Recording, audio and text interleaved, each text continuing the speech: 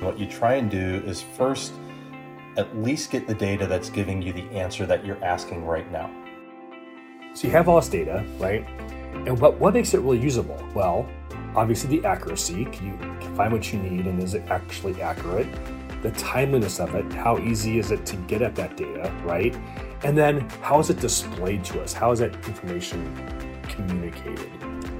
Now, I don't know about you, but it feels like everyone is making claims that they can make your data more actionable, increase efficiency, and unlock value from legacy equipment.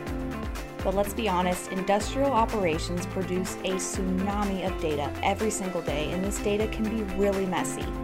Actually getting valuable insights out of your data is not an easy process, and it requires sophisticated organization and aggregation from multiple sources. So how do you actually get access to this data, and how do you make it consumable for decision making? In today's episode, we'll learn how to make sense of complex data from multiple sources and gain the full visibility to optimize your supply chain and the processes that support it. It's my pleasure to welcome our guests, Douglas Bellin and Anders Davidson. Anders is the Digital Systems Product Owner at 3M. As a business development and product innovation executive, Anders brings skills and experience in opportunity assessment, relationship management, and go-to-market strategies and partnerships. And we also have Doug Bellin from AWS. Doug is the business development leader for Industry 4.0. He leads global initiatives around Industry 4.0, Smart Factory, and Factory of the Future. He works with customers across various industries to bring and share best practices from leading companies. Today we're going to be talking about data, how you pull insights from that data, and we're going to be directly referencing the reInvent 2020 presentation that 3M did with Doug.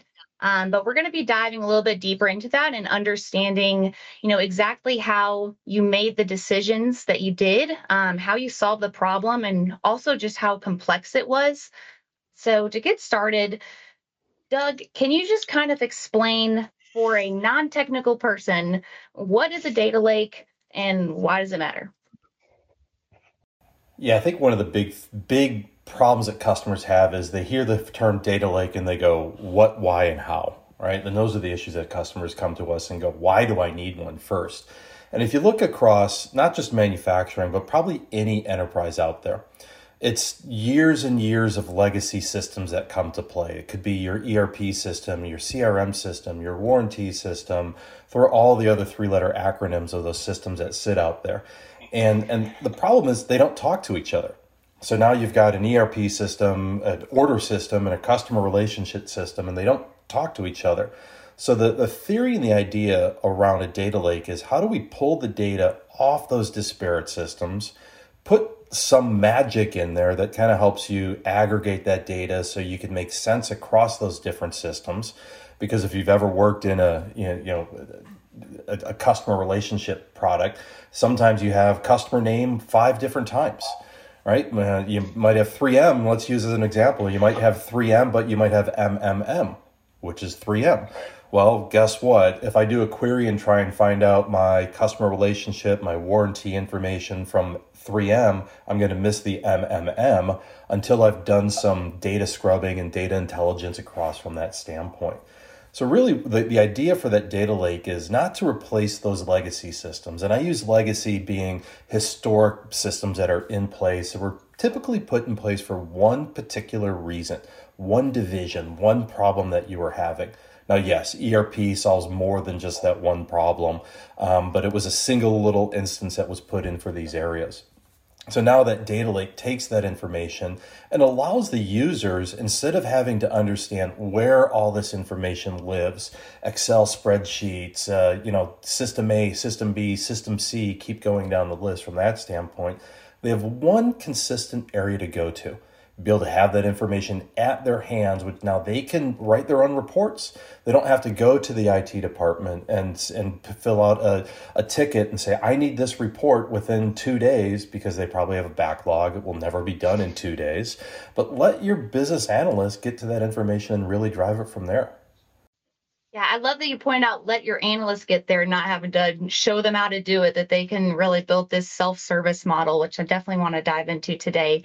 You brought up some really good points, and I just want to touch on too this reInvent video that we're going to be talking about today with Project Spider. I've been in the manufacturing industry for a couple of years now.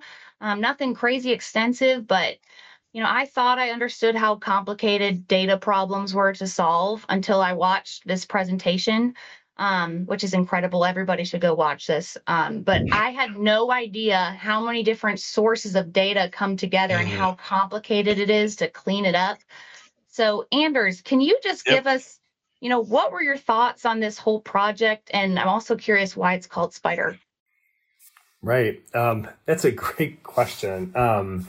So, 3M is a company that is over 100 years old, right? 110. And, while our data doesn't necessarily reach back 110 years, this is a company that's been, frankly, pulling data for many years, for at least a few decades. And you put those data collection process in place, you're not going to update them every year. So a newly started company that's native to the cloud and some new startup, they can start with the latest and greatest that was maybe just created 6 months ago. We're talking about systems that were created 6, 10, 15 years ago. You also have a company that is very distributed across the globe. Significant amount of our sales and operations come in from outside the US, Southeast Asia, Latin America, Western, Eastern Europe, all over the place. And when you think about when they started collecting data in a really meaningful way, still, several years ago, as a company and just the technology platforms weren't necessarily there to have one uniform system that was doing this globally in the same way at the same time. So you have, frankly, a lot of different systems trying to gather what I think they had designed to be similar data, and that didn't. So we're kind of dealing with a lot of legacy. A lot of that then was being put into a Teradata database. And so that's like the background about, I think, 3M and how, frankly, a lot of industrial and manufacturing companies have worked historically.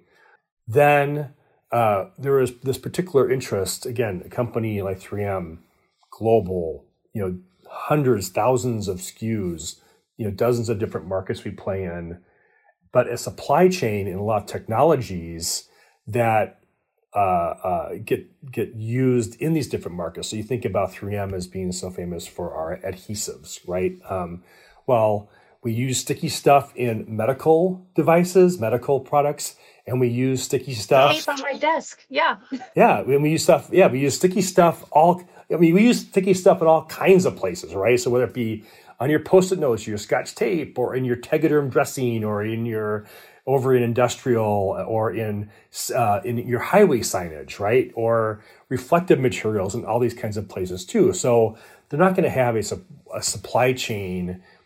Each of these divisions isn't going to have end-to-end their own supply chain. You're going to try to leverage the manufacturing technology across this. And I'm not sure, you asked the question about the name Spider.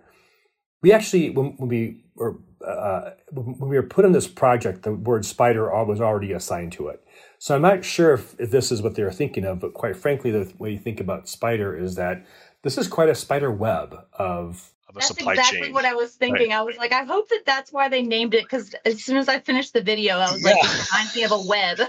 Yeah, so what's interesting about it is you think about a company like 3M and how many raw materials come in, just raw chemicals and raw other kinds of materials and semi-finished goods. And a raw material might come into a plant and, I don't know, let's just say North Carolina or something, it gets converted into some semi-finished goods, which then gets sent on to plants all over the country, all over the continent, all over the world to be used. And this is that complexity of that supply chain.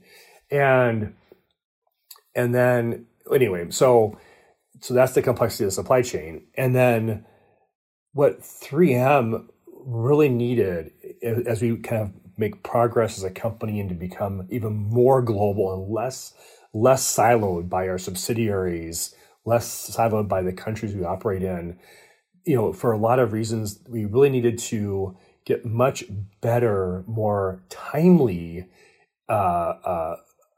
visibility into the flow of these raw materials through our supply chain, so we could understand better how we could leverage economies of scale, how we can better address, single situations where maybe we have one source of supply for a given raw material or semi-finished good.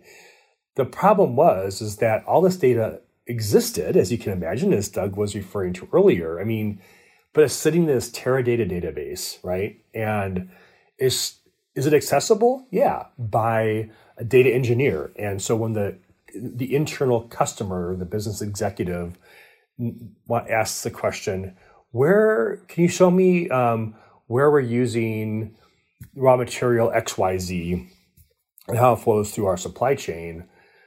That could be done, but it would require a lot of queries, some reports, time, the accuracy, but the when was that data updated? It might be old data. Quite frankly, it might be several months old. What's the impact of that raw material on our sales? How much of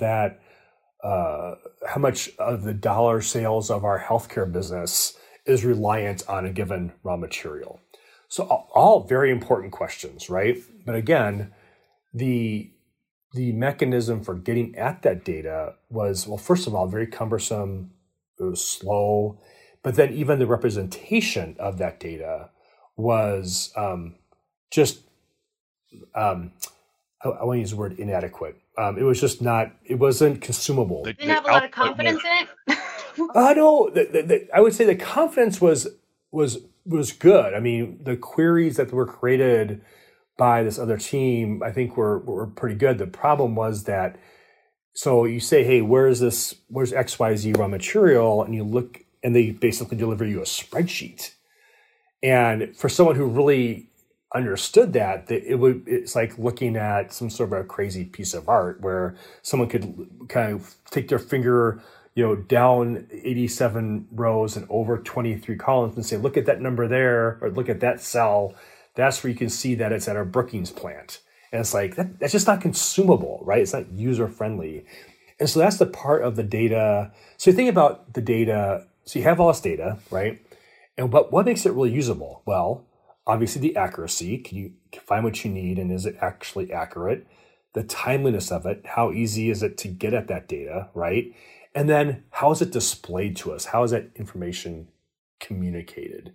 What we did is we said, okay, how can we make this more actionable, easier to use, easier to track down this data, and more actionable? And that's where what we did is we exported that data out of our Teradata database into a big S3 bucket, right?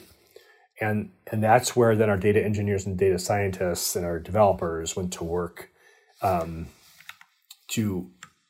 We basically brought it in, then we put it into an Amazon EMR, and ran the Spark jobs on it, and then put that into the Neptune database, which is a graph database, which was a great find by one of our data engineers. It really was a game changer for how we dealt with the data. So if we were looking at a traditional relational database, it was, again, remember, I'm not a data engineer, okay? So let's be clear about this. I'll try to describe this from a business person's perspective. So as we were working through this project, the relational database, and Doug, you can correct me if this isn't the right way of kind of framing this up, but my understanding from the way that, and so let me just step back and say one thing. I was trying to get a conversation with my data engineer about this, to ask him just to refresh my memory about that part of it. But we weren't able to connect before this call. So we can always follow back, and I can provide you a better explanation if this isn't good enough. But essentially that relational database, great tool for a lot of purposes, but it seemed like our data engineer identified that the Neptune, the graph database, was really uniquely qualified for the problem we were trying to solve, which is, what is the connection between all these independent nodes? That is our supply chain and the raw materials and the semi-finished goods. So we didn't need to look at it kind of at the data in the way that a relational database allows, but just that it presents the data in a way that you see the relationship of each node to the other. And that was kind of the key piece for our work. And it was also great because my understanding is that it was key to then how our front end developer was able to then display that data in that very graphical look that you see in the Spider demonstration from the reInvent talk.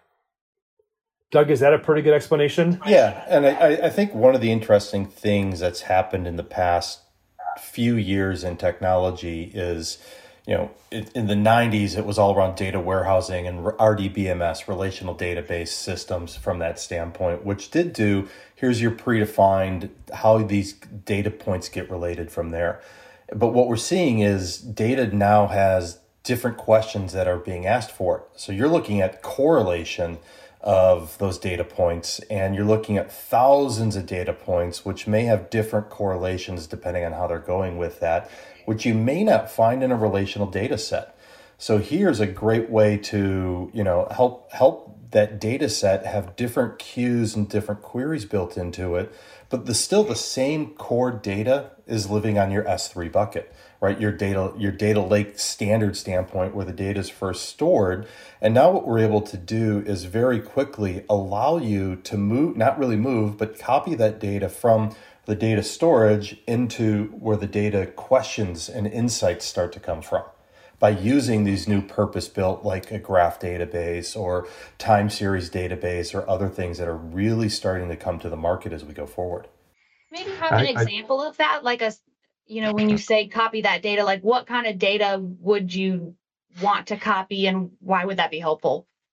Let's think of an Excel spreadsheet. So you've got an Excel spreadsheet, and instead of putting it, extracting it out and putting it into a relational database, what you're doing is you're basically taking that file, putting it into that storage area, and now it's looked at just as a file. Now what you can say is, okay, from this file, I need to use these fields and move it into, now it can be part of a relational database, or it can be part of a graph database, or other areas from that standpoint to enable the values of that data, again, with the correlation that does occur, which may not have been thought about from the traditional relational database. So it's really interesting to be able to use, again, you're not completely building new data sets, but you're using those data sets that exist, but now asking new questions of them because you're able to ask those questions. Gotcha.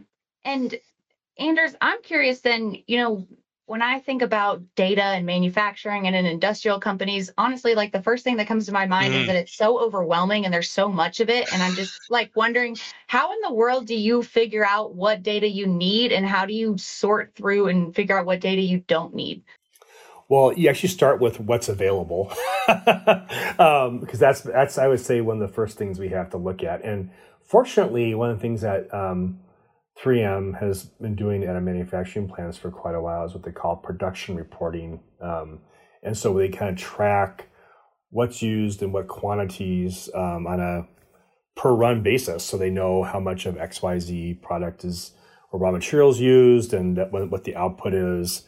So we had a lot of that data already captured. Again, fantastic. I mean, probably on systems that were designed 20 years ago, okay, but at least it existed and it was sitting there in Teradata, and so we were able to then to grab that and use it for our purposes. So, well, Doug, I can ask you real quick then, like, how do you know then if you're missing something important? He said based on the data that's available, but I guess with all these legacy systems, I would be nervous that, I'm pulling the data, but what if I'm missing this key metric that just, makes everything else just totally warped? Like, how do you know that you're pulling the right data? And that's part of the overall magic that starts to happen is, again, what you try and do is first at least get the data that's giving you the answer that you're asking right now. And sometimes let's take time series data. In many times, time series is how do I look at data that's being created over a certain time frame? Maybe it's by the minute, but we might have that data by the second.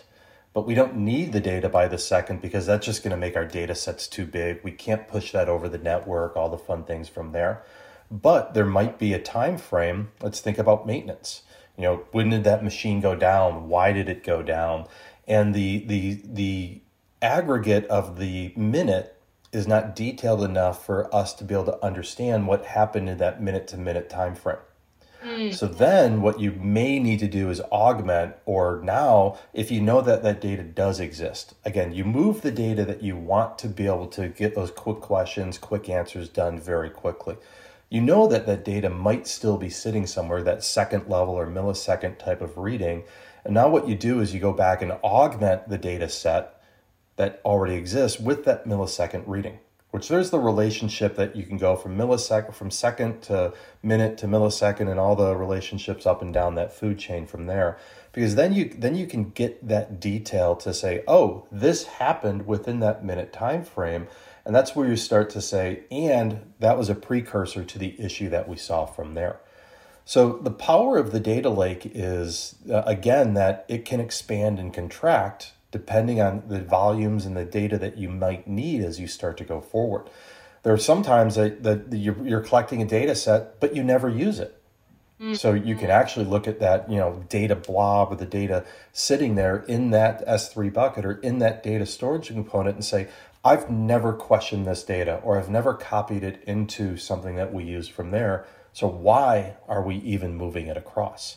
Let's just stop it and stop moving it across. So you can actually run an automated report that gives you what's being queried, what's not being queried, which again is going to help you from building swampy areas. Everybody talks about a data lake moving into a data swamp, which means it's not being used, right? That's really what a data swamp is. Your data just gets stagnant. And that's the worst thing that can happen from that standpoint, because if your customer, and think of your internal customer being that business analyst, isn't using the data, let's not move it. But if they're asking that question and trying to get to that information, it's going to be relevant as they start to go forward. Anders, did you find this challenge as well? Did you find that you had to be very specific and ask certain questions to use the data to get answers, or did you look more broadly? No, we were pretty targeted. We were fortunate in that, it's an interesting question, because we were fortunate in that there was a team ahead of us that had been doing some of the queries into the Teradata database, to create these basically spreadsheets. It wasn't basically a spreadsheet, they were spreadsheets that were the reports. So we were able to leverage the work that they had done in deciphering the data and the data in the Teradata database. But we still actually needed a little bit of their help at what I call it the decoder ring of, what are all these fields and tables and what these mean? Because then sometimes we would build it and we run the reports and we realize that there's data missing. So it's interesting, we actually had a little bit of the reverse in that we started pulling data in, and then as we kind of got into the project and started kind of building some early versions of it, we realized that we didn't have all the data we needed. So then we went back and pulled in more. We actually were able to avoid that swamp issue that Doug just mentioned, because we were trimming it as we came in. Now, I'd say this too that's interesting is that the way we approached the project is the very first thing that I wanted the team to do was to be able to create the same spreadsheet that the previous team had created, if that makes any sense. So even though the spreadsheet wasn't our long-term desired outcome, my approach to it was that if we could at least recreate those spreadsheets, then we knew that we had the right set of data, and we knew that the queries were working appropriately. So that was like our we call it our roller skate. So I think Josh explains this in the reinvent topic, roller skate, skateboard, scooter, bike, car, whatever.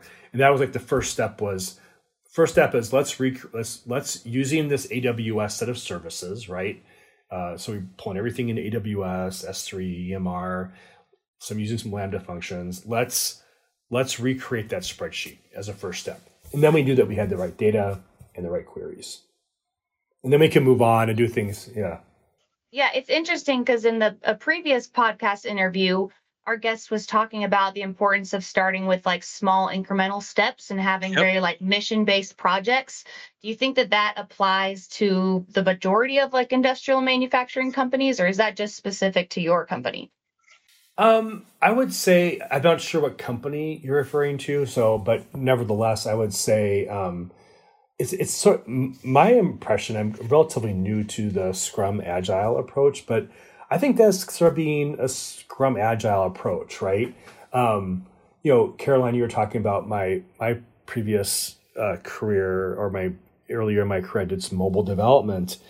And one thing I thought was really interesting that was kind of developing at the same time that I had that company was the Delta Airlines had a mobile app, right? And so if you were to compare the Delta Airlines mobile app from 10 years ago to what it is now, they took a very incremental approach. Like, it was originally like you could see flight times and you could take a picture of where your car was at the airport. I mean, it was really trimmed down, right? And they added functionality over time, which is the right approach. I think that's just, you gotta baby steps. And the other thing I always think about when I run projects is, because I'm at 3M, I'm part of what's called the Corporate Research Systems Lab. So we're part of corporate R&D, and we basically our projects get prioritized from our Chief Technology Officer, a guy named John Banovitz. And, you never know what's going to come up, right? And so I always think about projects in terms of, if we were to get pulled off this project tomorrow or next week to be put on something as a higher priority, have we at least delivered something of value that that our customer can take on, right? Maybe it's not what we all had hoped for in the long run, but at least we've delivered, something that they can be delivered to them and they can benefit from. Yeah, and I think if you think about that, if you take that step back, and how Josh talked about from the skateboard to the bike to the car, run, walk, crawl, walk, run, whichever process agile that you use from that standpoint, if you can't do what they're currently used to. So I think putting that target of, this is the minimally viable product, which is an Excel spreadsheet, which is 3,000 lines long and 75 columns wide and is impossible to navigate. Then the second step is, how do we make it easier to use, to navigate, to find those insights and drive that capacity? I think that's what really helps that customer. And then what happens is you start to say, okay, you interview the customer, that internal advocacy program that you have, and say, what would you like to do next? And that's where part of it is, what? I would love to be able to now double click and say, where, think about the production information, and I'm looking at site A, product coming from site Q, going to site F for final finishing. Well, can I map all the way across that? Yes or no?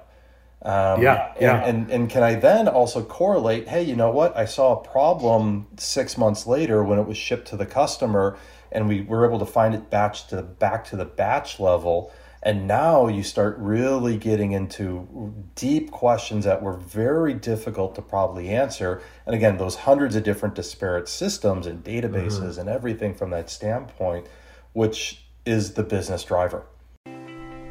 Thank you for tuning in to Industrial Insights.